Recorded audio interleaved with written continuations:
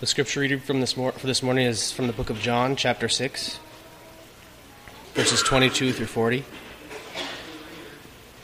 On the next day, the crowd that remained on the other side of the sea saw that there had been only one boat there, and that Jesus had not entered the boat with his disciples, but that his disciples had gone away alone.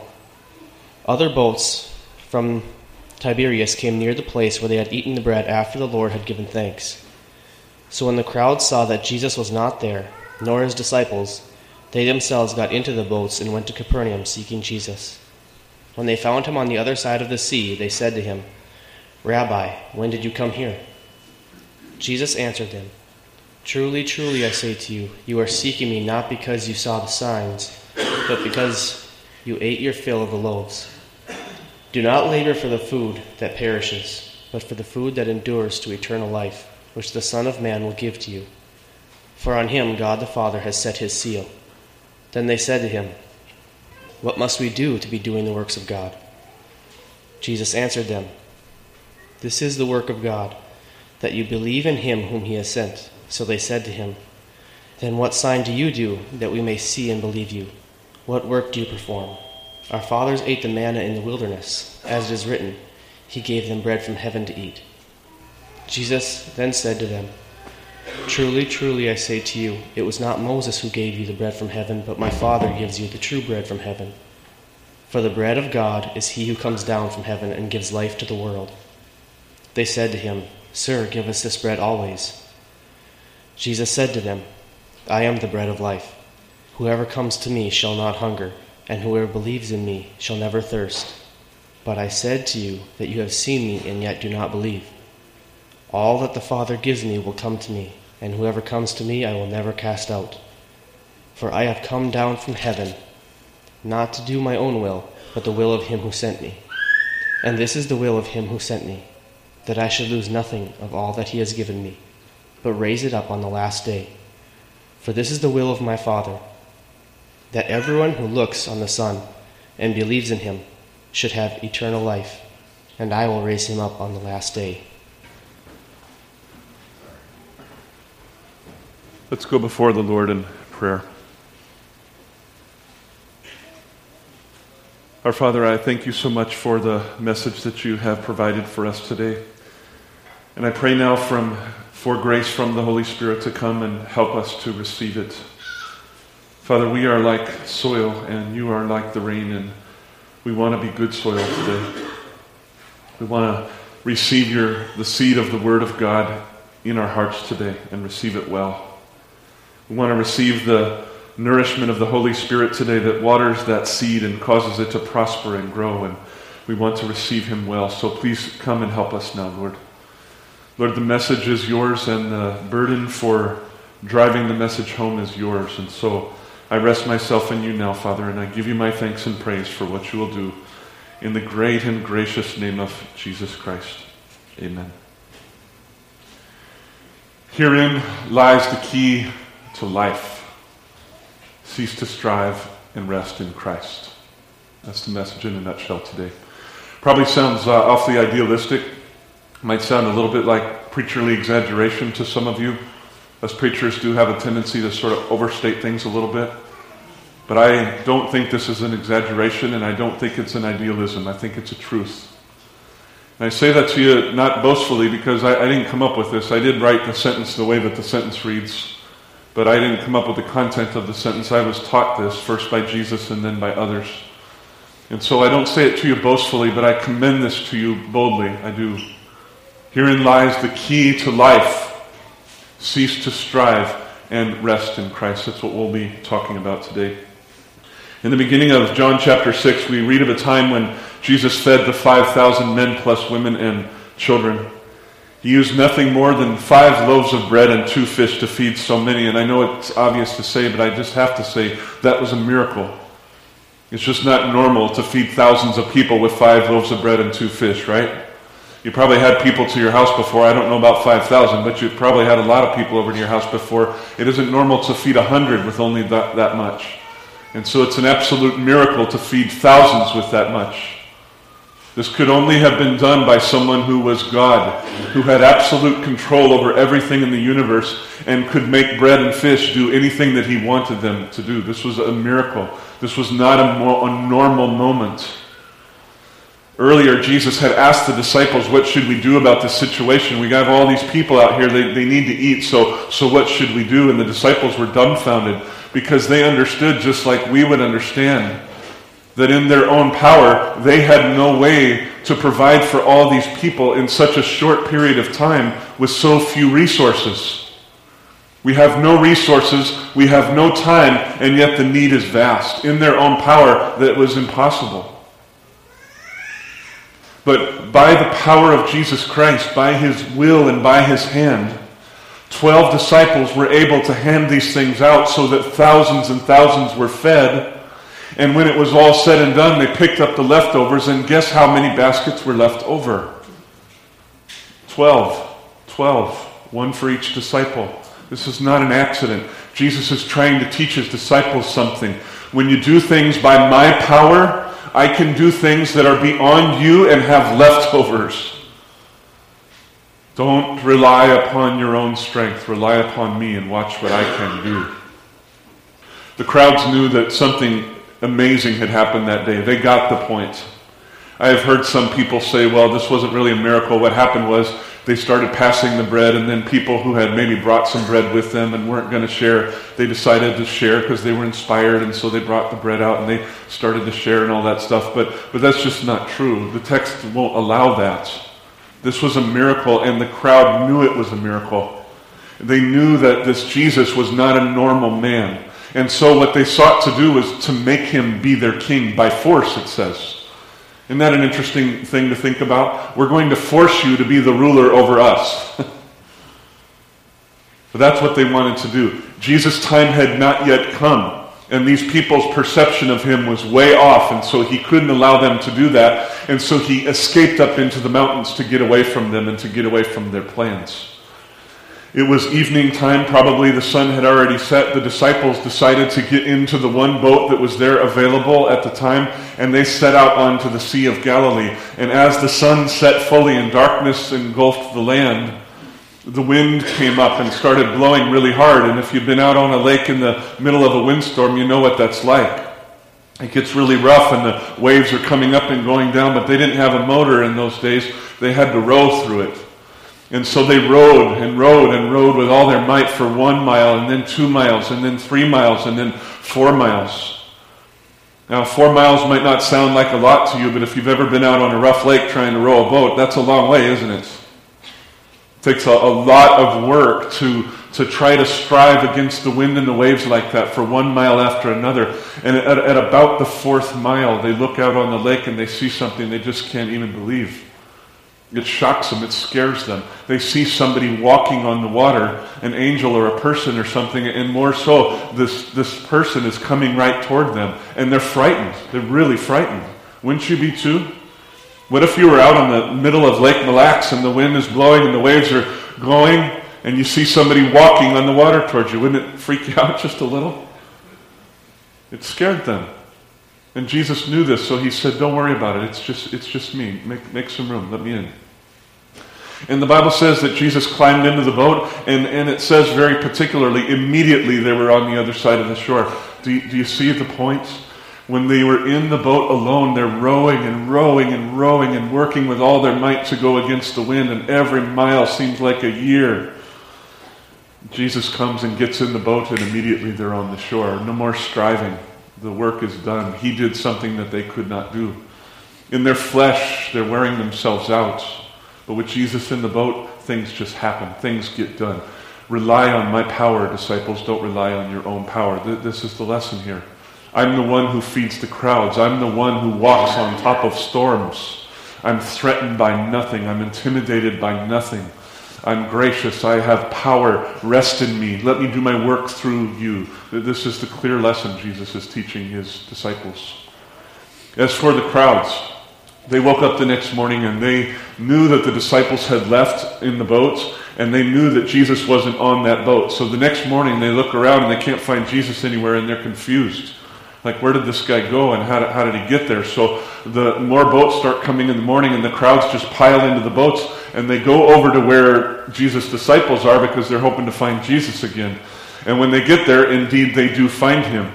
And they say to him, how in the world did you get over here? We know there's only one boat, so how did this happen? And Jesus, not wanting to put on a show, doesn't tell them the facts. He doesn't even address their question. He really just gets to the heart of the matter. This is something, by the way, that I just really love about Jesus. We bring our thoughts, our questions to him, our cares, our concerns. He often just knows exactly how to get right to the heart of the matter. Sometimes he doesn't even bother addressing the things that we have brought up. He just, like a sword piercing the soul, just gets to the point. And that's what he did with these people. He said, listen to me, I'm telling you the truth here. Truly, truly. That's what it means when he says that. He says, I'm telling you the truth. You came over here today, not because you saw a miracle from God and you're here to seek God. It's not God that you want today. You came here today because I fed you yesterday and now you're hungry again and you want me to give you more food. So let me give you some counsel in your life. This is good counsel. This is good food for the soul. Don't wear yourselves out for the food that's just going to spoil and fade and fade away at some point in your life anyway. Labor for the food that lasts unto eternal life, the food that the Son of Man gives to you, for God has set his seal upon this one. So the crowds, they received that from him. And they answered him and they said, okay, then how do we get this food? What works should we do that we can obtain this food? How shall we labor to get the kind of nourishment that you've been talking about here, Jesus? The Lord, again, says something very profound. If you look at John 6, verse 29, this is really the heart of where today's message comes from. So a few words, but very potent words. Jesus answered, "This is the work of God, that you believe in him whom he has sent." Oh, how important that is. Your labor is not to strive after this food. You don't have to necessarily discover the source. You don't have to labor to get there. You don't have to make anything. You don't have to do anything. Here is your work and your only work.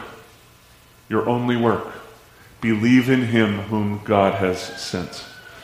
The crowds understood that Jesus was talking about himself. And so they said, okay, what sign will you give us so that we may see and believe in you?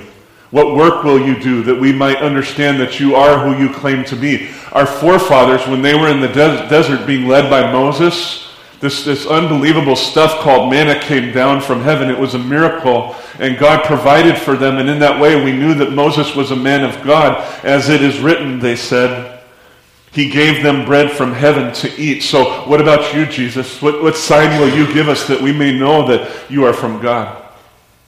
Now, I find this question a little baffling because these were the people just the day before that sat there and watched Jesus multiply 5 loaves of bread and 2 fish to feed thousands upon thousands of people, and nobody was unsatisfied. They saw this happen. You know, for us, we have to read the story and believe. We have to pray for grace from the Holy Spirit that we might understand that this is a real story and not a fable. But these people, they didn't have that problem. They were there. They saw it happen. So how could they ask for a work when they had already seen a work? And it was a work that particularly had to do with bread, right? They said, we want something like manna. Well, hello, he just gave you something that was like manna just yesterday. So I feel a little bit baffled by their line of questioning, but rather than commenting on the absurdity of their request, Jesus just got to the point. I love that about him. He just doesn't trifle with little things. He just gets to the point. He said, listen, I'm telling you the truth here. It wasn't Moses who gave your forefathers the bread from heaven. It was my Father who gave you that bread from heaven. And today, he gives you the true bread from heaven. For the bread of God is he who comes down from heaven and gives life to the world. And so then the crowds answered. They said, well then certainly, most certainly, give us this bread both now and forevermore. If that's the case, we want that bread. And Jesus answered in verse 35. Please look with me there. I'm going to read a few verses now. Jesus said to them, I am the bread of life. So it's not something I'm giving you from outside of myself. It's me. Whoever comes to me shall not hunger, and whoever believes in me shall never thirst. But I said to you that you have seen me, and yet you do not believe.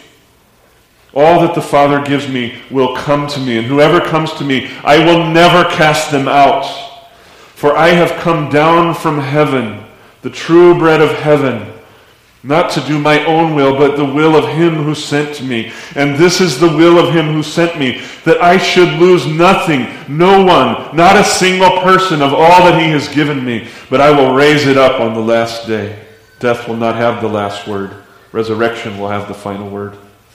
For this is the will of my Father, that everyone who looks on the Son and believes in him should have eternal life. They shall hunger no more, they shall thirst no more, and I will raise him up on the last day.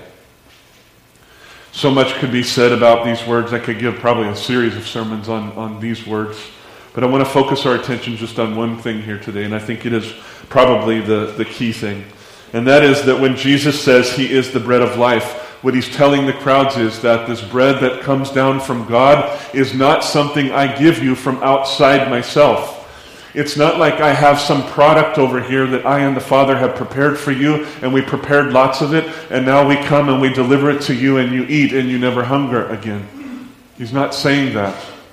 He's saying that I myself am the bread that God has given to you.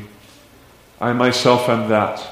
You remember from our time in the Pentateuch that when the Lord gave the people manna, he said to them that part of the reason he did that was to show them that man and woman does not live by bread alone, but by every word that proceeds out of the mouth of God. In other words, God was saying through Moses thousands of years before that he is the bread of life. Food on this earth is just a detail. The true food is God himself, and Jesus is saying, listen, I am that. Do you want to eat a meal that would cause you to never be hungry again? Do you want to drink a drink that would cause you never to be thirsty again? Well, Jesus is that. And that's what he was telling the people. He is the sign from God. He is that sign. He doesn't have to do a sign. He is the sign. He doesn't have to give manna. He is the manna. He is the fulfillment of the sign of what happened in the days of Moses. He is the substance that gives us life.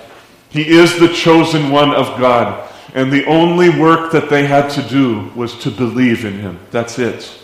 And even for that work, God would give grace. God would give grace.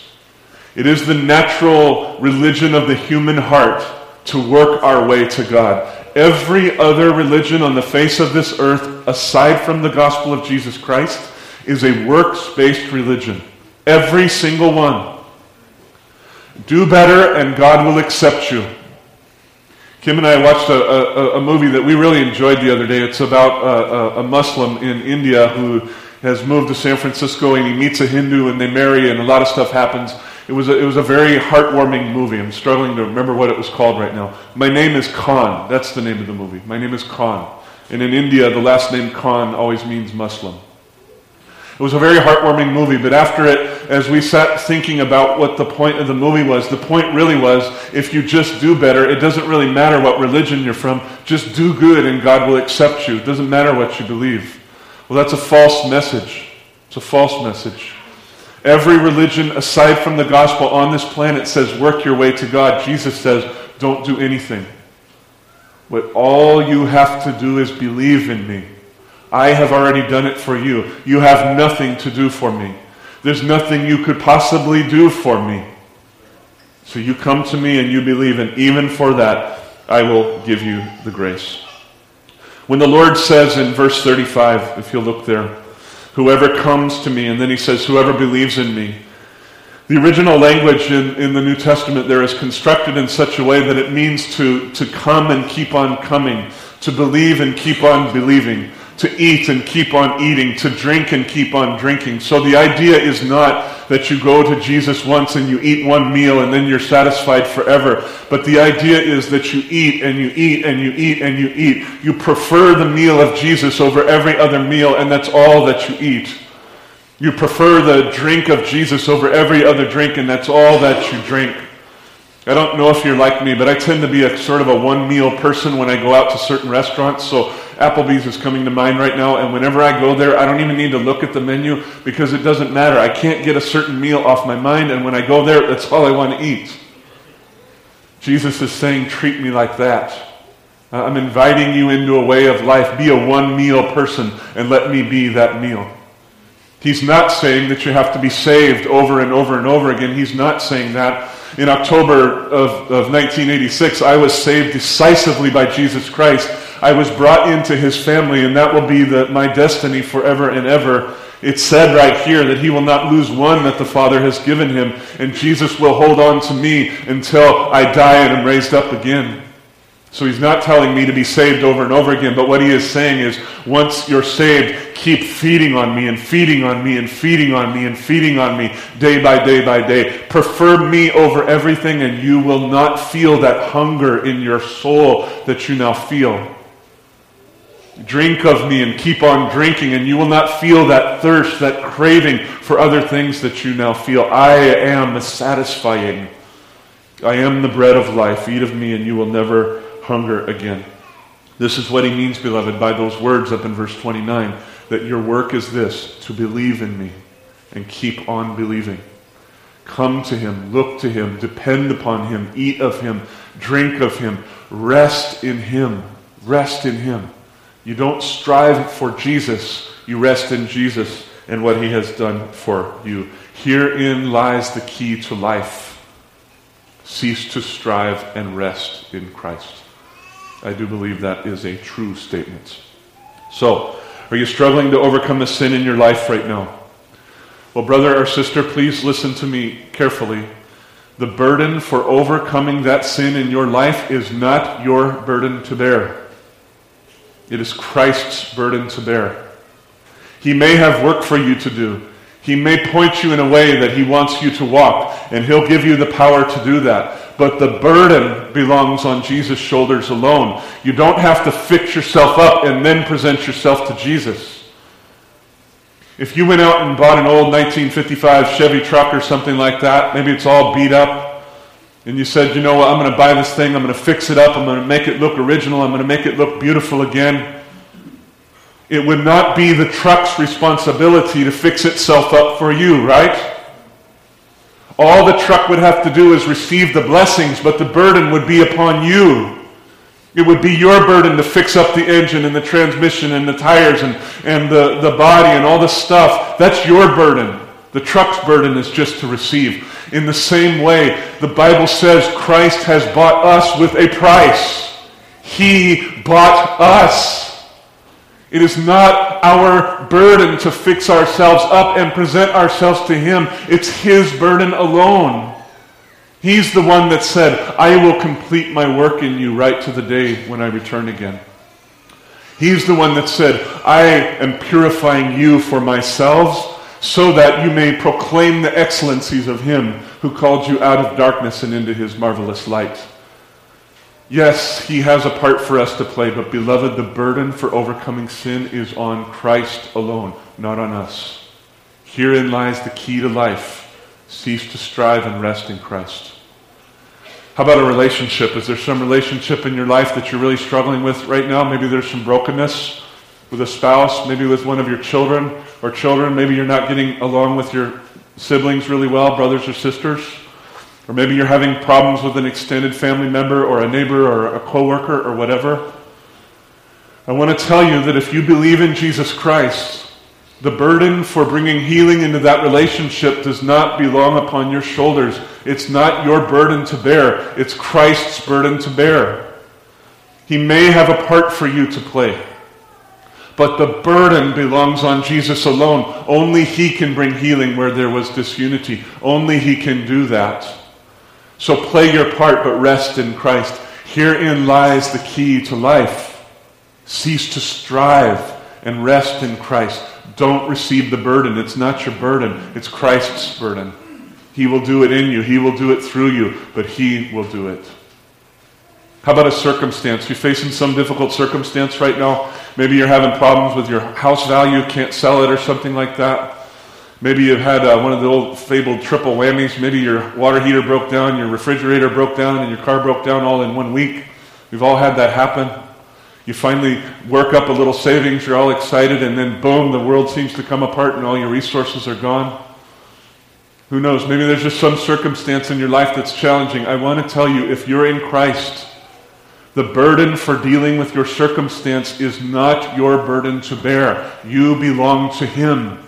It is His burden to bear. He may have a part for you to play. Of course He has a part for you to play.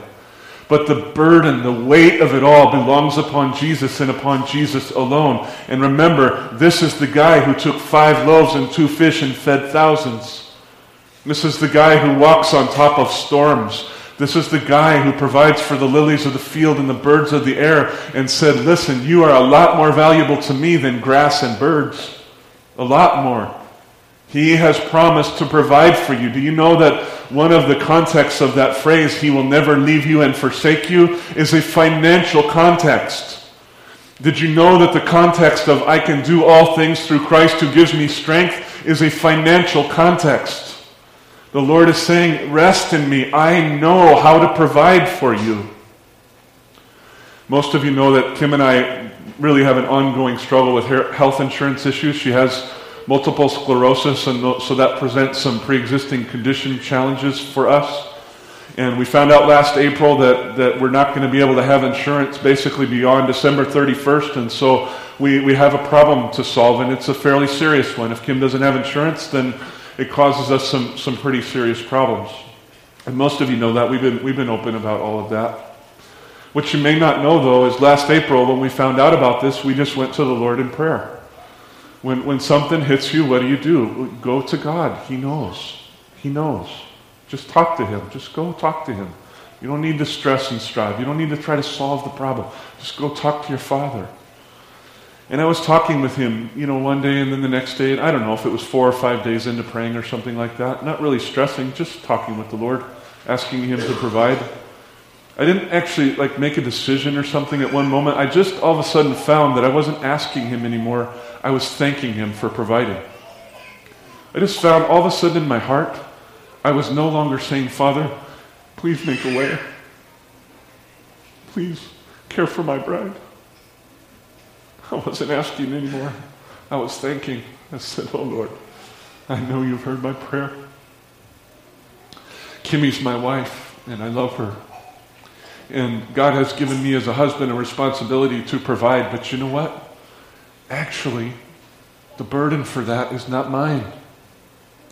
Kim's not going to be my wife forever, but she will be the daughter of Jesus Christ forever and ever and ever and ever. He might use me, but the burden for providing for her belongs upon Him. And He gave both of us the peace in April that He had heard our prayer and had already made a way and provided. To this day, we haven't seen the manifestation of that, although our needs have been provided for all along the way. We have lacked nothing to this point. But I'm telling you, when we find the way to get this need met, I will not rejoice any more that day than I'm rejoicing right now. Because I stand before you as a man who's already had my prayer answered by my Father. He's going to provide for our family. He's going to do that. Why? Because the burden for provision is on His shoulders, not my shoulders. So you're facing a circumstance, brother, sister, roll the burden onto the Lord. It's not your burden to bear. Herein lies the key to life. Cease to strive. Rest in Christ. Rest in Him. We were laughing last night, weren't we, babe, that we're going to live longer that way too, because stress. You just don't have the stress. You don't have all that poison in your body eating you alive. Why stress? The Lord is your God. Rest in Him. So how about a positive spin on this? Maybe the Lord's opened up a ministry opportunity to you and you can't even believe it. You're like, wow, how'd that happen? I've been longing for a certain kind of ministry, and now all of a sudden, boom, a door for effectual service has opened up to me, and you feel excited, and you're dreaming about it, and planning, and you're praying, and all of that stuff, wondering what God will do. Well, brother or sister, if that's you, I want to encourage you. The burden for bearing fruit in your ministry does not belong on your shoulders. That is Christ's burden to bear alone. He has a part for you to play. He has work for you to do. He's given you a dream and a vision and an open door for a reason. But the burden of the ministry belongs on Christ alone. Period and end of story. The only regret that I have about this particular Sunday right now is that it's not already September 9th, because on September 9th we plan to have a fall launch Sunday where we're going to talk about the things that we feel God is calling us to do as a church over the fall. And in fact, before I left on vacation, I told Kevin that the biggest difficulty with me leaving this year was that I didn't want to leave. I already wanted it to be September 9th because I just feel so excited about what God is doing, and I just wanted to engage. And I'm really glad God made me leave, and He made me lie down by green pastures, and He made me rest and restore my soul. I'm glad that He did that, but I wish today was that day. Because on that day, we're going to launch my book publicly and make it available to you all. We're going to highlight the various ministries of the church in worship and men's ministry and women's ministry, community groups, missions, whatever it is, and try to help you understand what we feel God is calling us to do this year. And I feel thrilled about it. We're going to bring before you and lay hands on a man who God has provided for us as a pastoral intern for this year. He's going to be finishing up his seminary degree among us and laboring among us. And I'm just so excited to reveal to you not what we plan to do, but what we feel God is planning to do in us and among us this year. I can't wait. Now, unfortunately, this Sunday's not that Sunday, but I do want to say this about that Sunday and about this year and this season of ministry God has for us. The only way that we will enter into the fullness of the fruit that Jesus means for us to bear in 2012 and 13 and beyond is if we learn to rest in Him. There's no other way. The burden for prospering worship ministry, family discipleship ministry, community group ministry, men's ministry, women's ministry, missions ministries, whatever other ministry you could list or you might have, the only burden for prospering those things belongs on the shoulders of Jesus Christ alone. It's not our burden to bear. And the way that we will see them prosper is by resting in Christ. Herein lies the key to life. Cease to strive and rest in Christ. You can't feed the 5,000, but Jesus can. Rest in Him. You can't row against the winds and the waves, but Jesus can. So rest in Him. Herein lies the key to life. Cease to strive and rest in Christ. When I was in seminary, I had a professor named James Chuck. He was a Chinese guy, an old guy by this time, and one of those just sort of proverbially old Chinese men, slightly hunched over, really bushy eyebrows, all gray and everything. He had grown up in San Francisco. He was born and raised there. He was born into First Chinese Baptist Church in Chinatown there. He grew up in the church. He met his wife in that church. He had the wedding ceremony in that church. He was ordained for ministry in that church. He became the pastor and pastored that church for 40 years. And then by the time I met him, Dr. Chuck was now the pastor emeritus over at First Chinese Baptist, and he was a full-time professor at our school, and we became very good friends over the years as a mentor to a mentee. He became like a father to me, and he was always busting out with these wise old Chinese sayings, and I loved him for it. I really loved him for it. He wasn't trying to be wise, he was just wise. One day I was talking with him about a ministry opportunity that I had, and I felt stressed about it. It was bigger than me. I knew God was calling me to do it, but to be honest with you, I was just afraid because I felt like there's no way I can do this. It's over my head. It's beyond what I can do, and I was just scared. I was really nervous. I was scared. I didn't want to fail. I didn't want egg on my face. I didn't want to tarnish the name of Jesus. I was just anxious about it all. So I went to Dr. Chuck, and I can't remember where we had this discussion, but I just poured out my heart to him, and he just listened like he always did. And then he just sort of sat there in his wise way, and he said, "Charles, you can fly a kite when there's no wind, but you have to run really fast. So wait until the wind is blowing, and then all you have to do is just release the string." And he didn't make the point for me, but I understood what he was saying. If the wind of the Holy Spirit is blowing in my life, all I would have to do is release the string and God would do everything else. If I was going to try to strive in my flesh to make the ministry go, it would be like trying to fly a kite with no wind. I'd have to run really fast, right? And it would wear me out. It would absolutely wear me out in my flesh. He was telling me the lesson today. Cease to strive. Rest in Christ. Let Christ do it. Come to Him, depend upon Him, eat of Him, drink of Him, rest in Him, trust Him. The only work you have is believe in him. Herein lies the key to life. Cease to strive and rest in Christ. About 100 years ago, a little bit more, Jesus profoundly taught this lesson to a man who in recent months has become a sort of a dead mentor to me.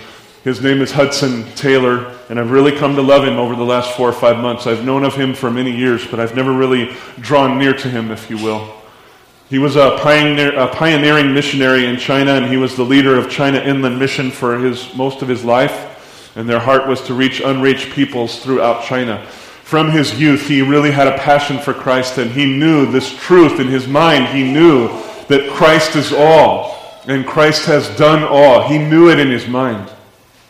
But like many of us, Hudson had a hard time translating that into how does he live from day to day to day.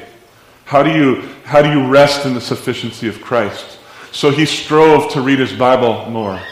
He strove to pray more. He strove to live a more holy life. He strove to reach and save the lost. He strove to recruit people and train people and send people as missionaries and support them and support all the ministries. He strove to raise money. He strove to do this and he strove to do that. And there were times, he writes about this, where he just felt overwhelmed, almost crushed by the weight of the ministry. He felt crushed by the vastness of the need and the littleness of the resources and just everything that was upon him. And as I've thought and prayed about his life, I really feel like God allowed Hudson to get to this point where he almost like felt the weight of the world crushing down upon him so that God could get him ready to teach him a lesson he would never forget. A lesson that would shape the rest of his life and greatly increase his fruitfulness. A lesson that would be used to teach and train one generation after another. This book that I'm reading now was written about 20 years after his death. So many thousands of people have read it. Key ministry leaders. God has really used this book to teach a lot of us the way that we should go. The Lord's setting this guy up, you see. He's allowing him to feel the greatness of the weight of the ministry. And then when the time was just right, here's what the Lord did. Hudson had been in England for a while, raising money and recruiting and stuff like that. And God said, now, time to go back to China. So he went back to China. And as he arrives there, he finds a letter from a good friend of his. And the Lord has recently taught this good friend of his the art of resting in Jesus, just giving the burden to the Lord. And the friend starts his letter by saying, Hudson, I wish we could be together. I'd so much rather talk about this with you face to face. It would be more fruitful, but we can't do that. So I'm gonna do what God has given me to do, and I'm just gonna try to write in this letter. I'm going to try to explain to you as well as I can what God is doing in my life, and I commend this to you. Please pray about it, think about it. Maybe the Lord will open your eyes too. And he just begins to tell him the story of how the Lord has taught him to rest in his own sufficiency, in the Lord's sufficiency, and to forsake himself. And again, it's not a matter that they didn't understand these things in their minds, but this man has been taught in the school of the Spirit of Christ how to actually live in the peace of resting in Christ. And he's just pouring his heart out. And then he comes to the end of the letter and he writes this in part. He says, knowing that faith is the means by which we are to rest in Christ. So our only work is to believe. Believing in Christ is the way that we learn to rest in Christ. Well, the question is then, how then do we have our faith increased? How do we do this? Only by thinking of all that Jesus is and all he is for us. His life, his death, his work. He himself as revealed in his word to be the subject of our constant thoughts. And here's the key sentence. It's not a striving for faith, but a looking to the one who is faithful and has all that we need. It's a resting in the loved one entirely for time and for eternity. How do you get the faith to rest in Christ? It's not by striving for faith, but just looking to the one who is faithful. He'll do this work in you. Even the faith part, he'll do it. Look to him and keep on looking at him. Well, this was like a revolution for Hudson Taylor. This rocked his world.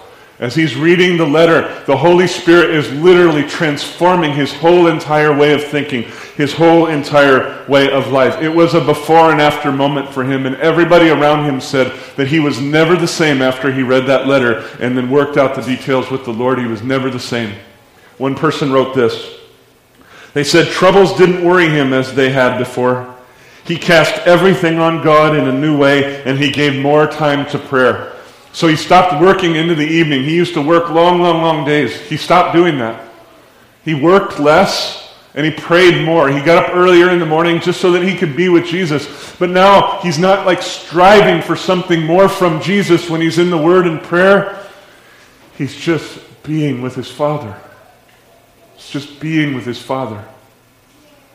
Not in the presence of Christ to try to be more spiritual. Just being in the presence of Christ. Just being with his God. Being with his Father. Letting Jesus do the work in him rather than Hudson doing a work for Jesus. The Lord was teaching him how to rest in Christ. And as I said, this was a black and white before and after moment. His dreams and responsibilities and sufferings remained. But he himself reports that the burden was gone.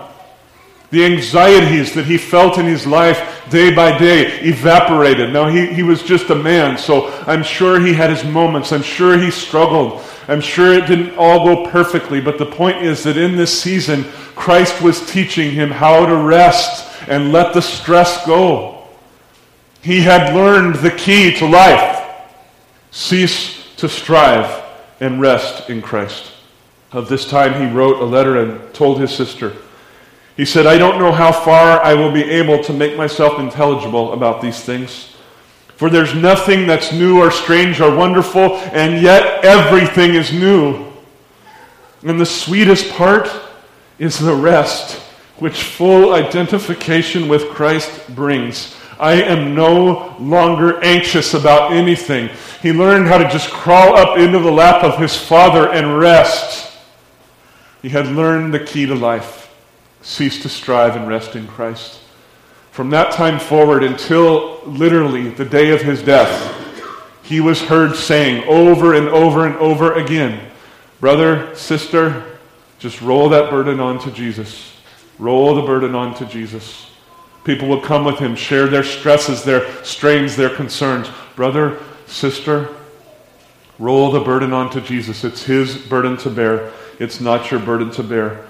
And God, my friends, did this in Hudson Taylor's life, not just for Hudson Taylor, but for us all. The Lord has done a work in his life that he might do a work in our lives. And he's commending this way of life to us now. This is not for super spiritual Christians. This is not for the superstars who are missionaries in far-off lands. This is for every man, every woman, every child who is in Christ. This is a way of life, and he's inviting you in. Herein lies the key to life. Cease to strive, rest in Christ. I am amazed and overjoyed when I think about how God does what he does. When we were working our way through the book of Joshua earlier in the summer, the Lord was teaching me these things. It's not that it was new to me. Some years ago, the Lord had kind of brought me down a similar path. But through the book of Joshua, he really began to take me by the shoulders and speak this deeply into my heart. You may remember the saying from one of the sermons earlier in the summer. It went like this: when we depend upon his might, the Lord our God will win the fight. You remember that? God was teaching Joshua way back when, Joshua, if you will just rest in me, I will take the promised land. You don't have to do the work. All you have to do is believe. When we depend upon his might, the Lord our God will win the fight. And the Lord was using this profoundly in my life, and just at that time, I start reading John chapter 6 and John chapter 7 and John chapter 15 for a project that I've been working on. I spent hours in those texts, and the Lord begins to teach me very deeply the things that I'm laying before you today. This was months ago, early in the summer. And it just so happens, right, that at the day that I was in John chapter 7, that I pick up the book on Hudson Taylor that I've been reading, and I read chapter 14 one day and chapter 15 the next day. And there I read the story of the time when God is teaching Hudson the very things that he's been teaching me over the last 2 or 3 months. And it was the Lord's way of saying, see, my son, this is a work that I'm doing in you. I did it in Hudson, and I'm doing it in you, and I want to do it in others. And guess what passages God used in Hudson's more than any other to do this work in his life? Well, it was John chapter 6, John chapter 7, John chapter 15. The Lord is using the very text in my life that he was using in Hudson's life to do this work in me. And he brought Hudson near to me as a mentor and a friend and an example to lead me in that way. And the Lord was very clear with me a couple months ago. I mean, it was like he grabbed me by the shoulders with loving earnestness and said, Charlie, don't move beyond this lesson until you get it. Everything rides on this. The rest of your life and ministry rides on this. Cease to strive. Rest in Christ. Lay down in the sufficiency of who he is. Do that. Now, I tell you that because I believe God is doing this work in me that he may do this work in our church. As I pray, I see that we're going to enter into a season of new fruitfulness in the glory of Christ. I know that it's true.